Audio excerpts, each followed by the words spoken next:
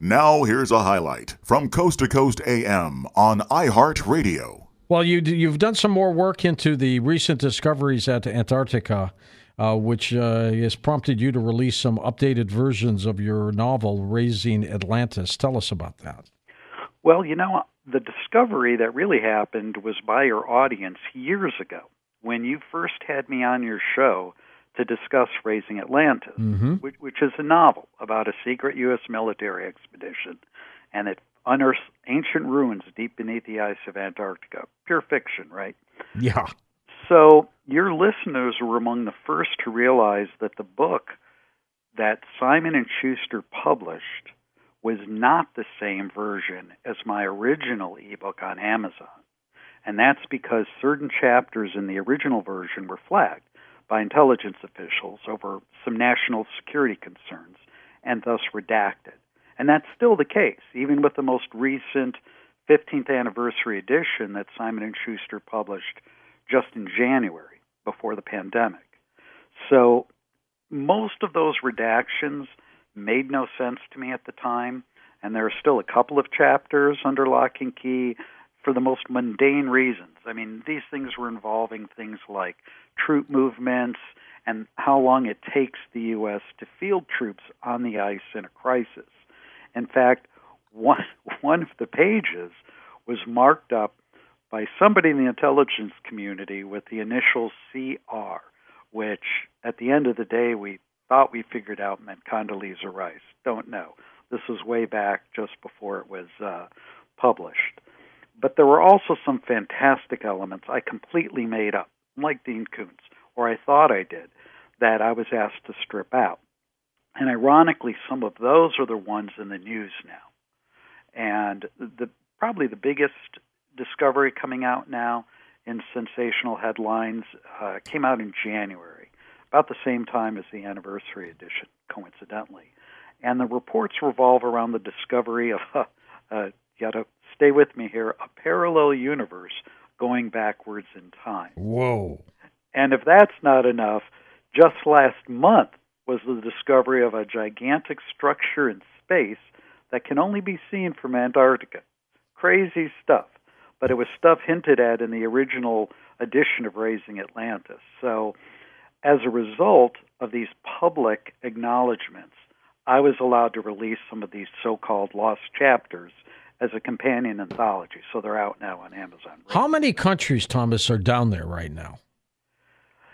More than we think. I mean, look, when the Antarctica Treaty was first created or put into force in 1961, I think there were 12, 13 countries that were signatories. 7 have claims.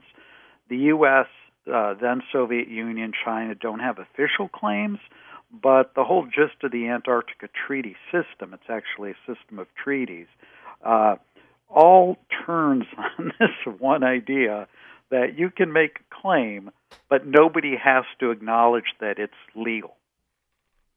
Russia's down there in a big way, I hear. Do you hear that too? They always have been. They were they were the first there to actually use radio echo surveys in the 50s to try to take a look at the subglacial topography. They're still there now. I would say that they have probably been the country that has had the longest continuous presence on the ice. Since, we'll get into what the Nazis were doing and whether you still think some of them may be there. There's always been talk that Hitler escaped through that region. He was obsessed with that area anyways. Yep. And we'll get into that. But geographically, can you kind of plot out what it looks like for us? You mean under the ice? Under the ice. Sure. Under the ice, if you strip the ice of Antarctica, you would find an ancient landmass in East Antarctica about the size of Australia. And then the western half of Antarctica, if you took the ice off, it'd be a series of islands. And this is what makes Antarctica very different than the Arctic. You take the ice out of the Arctic, which is melting fast, you have water. But you take the ice off of Antarctica, you have an ancient landmass that goes back thousands, millions of years. Jeez. Okay, now there was an old map, from the 1500s called Piri Reis. Yes, it belonged to a Turkish admiral in the Ottoman Empire. And the key thing about that map is that it was based on earlier source maps going back to the ancient Romans and even before that. And the map actually shows the subglacial topography of Antarctica, which technologically speaking was impossible because it was covered with ice. So clearly at some point, those earlier source maps probably drew on even earlier maps of some sort of culture that navigated the globe and could map Antarctica before the ice covered it. So it's always been a mystery. It exists. So there you have it. There is a map that shows what Antarctica looks like under the ice before ice covered it. Now, just to put it in perspective, the U.S. State Department officially states that the first human to ever set foot in Antarctica did so in the 1800s. Obviously, the Piri Reis map casts doubt on that claim. Thomas, since you've been investigating this, what was it that caught your eye? I think the whole issue of anomalies that they have been detecting in Antarctica for years, it's always been a mystery. And this latest one, for example, the whole parallel universe thing, the basic fact is that what they discovered, and it was published by, the research paper was published by Cornell University, is that the Antarctica impulsive transient antenna, wrap your head around that, they call it ANITA. They detected certain neutrino particles, and that's part of the mystery, which is neutrinos are these subatomic particles. They travel at light speeds. They're created by violent astrophysical events like exploding stars and gamma ray bursts.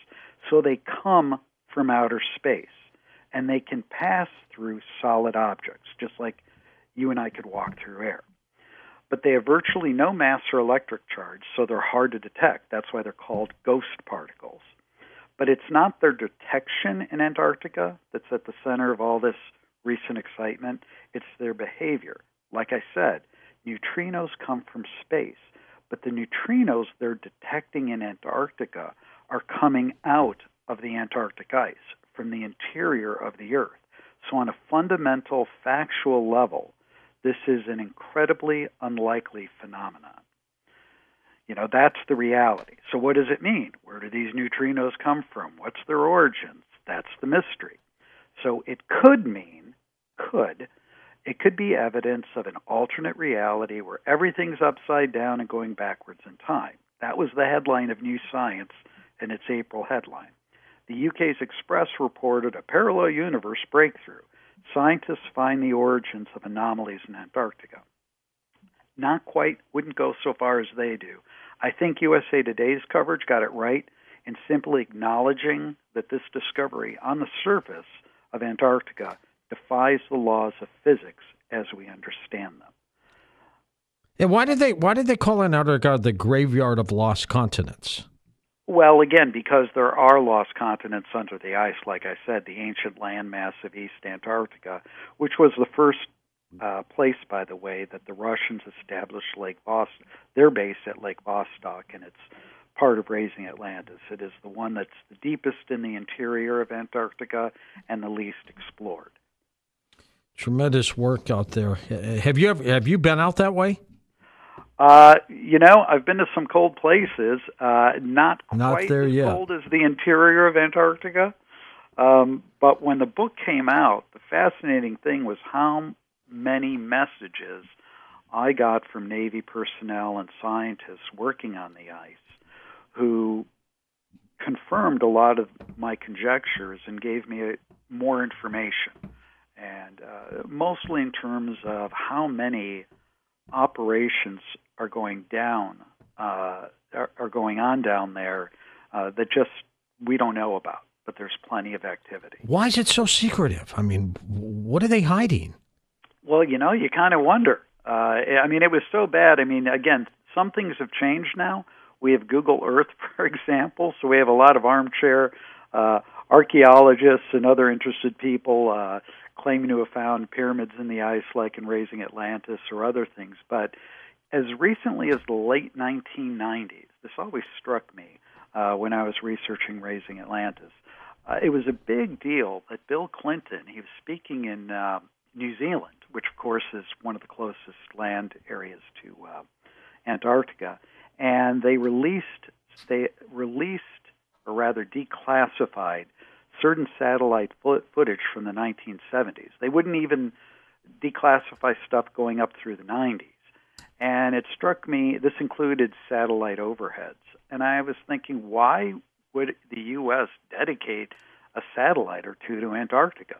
What are they covering down there? Who are, I think that's right. Most likely, you could argue it was to spy on what the Russians were doing, but there's something else going on there, and they were also hiding what they were doing, what we've been doing down there. What about, was it John Kerry, former politician, of course, went down that way? And there seems to be a lot of people going down to see something. Well, I think in terms of today's issues with the environment, Antarctica is considered ground zero, and a lot of folks go down there to see what's going on. It is a place for research as well as all this other stuff. I know Director Jim Cameron's gone down there.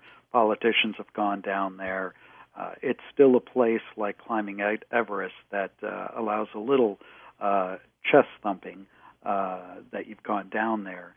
But I really think that for civilians, it's mostly some of the nature stuff, and it's actually been a point of concern for scientists that too much tourism, and by tourism I mean it's almost always around the coasts with ships.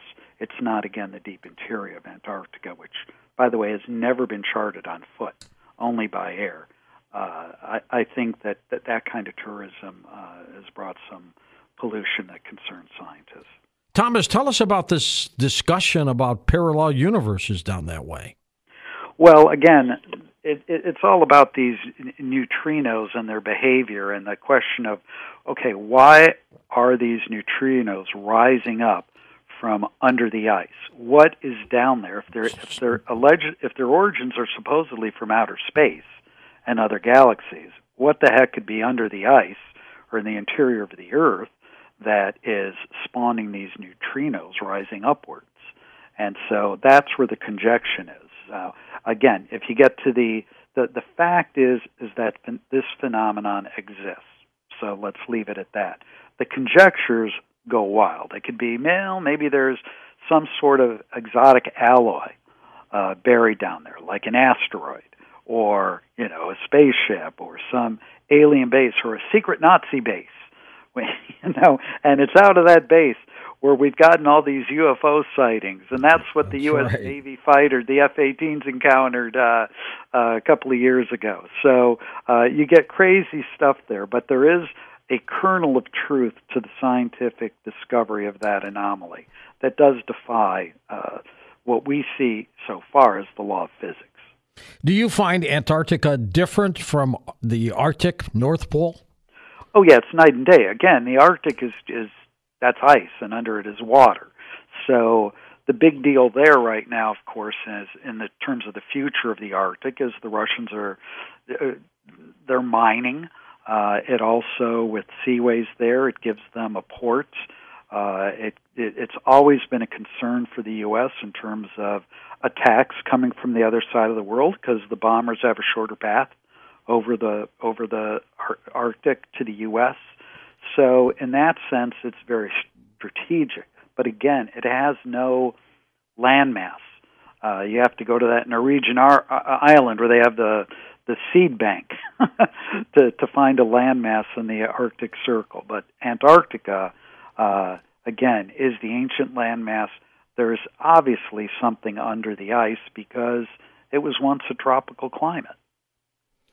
I got to tell you, Tom, it's a fascinating area, isn't it? Well, it's the closest thing to another planet we have on this. So I'd say you've got Antarctica and maybe parts of the world's, the deepest parts of the world's oceans are probably the least explored on the planet. In fact, you can make a great argument. We know more about Mars because of the global surveying that we've done through the probes we sent there than we do of Antarctica and the deep. Listen to more Coast to Coast AM every weeknight at 1 a.m. Eastern and go to coasttocoastam.com for more.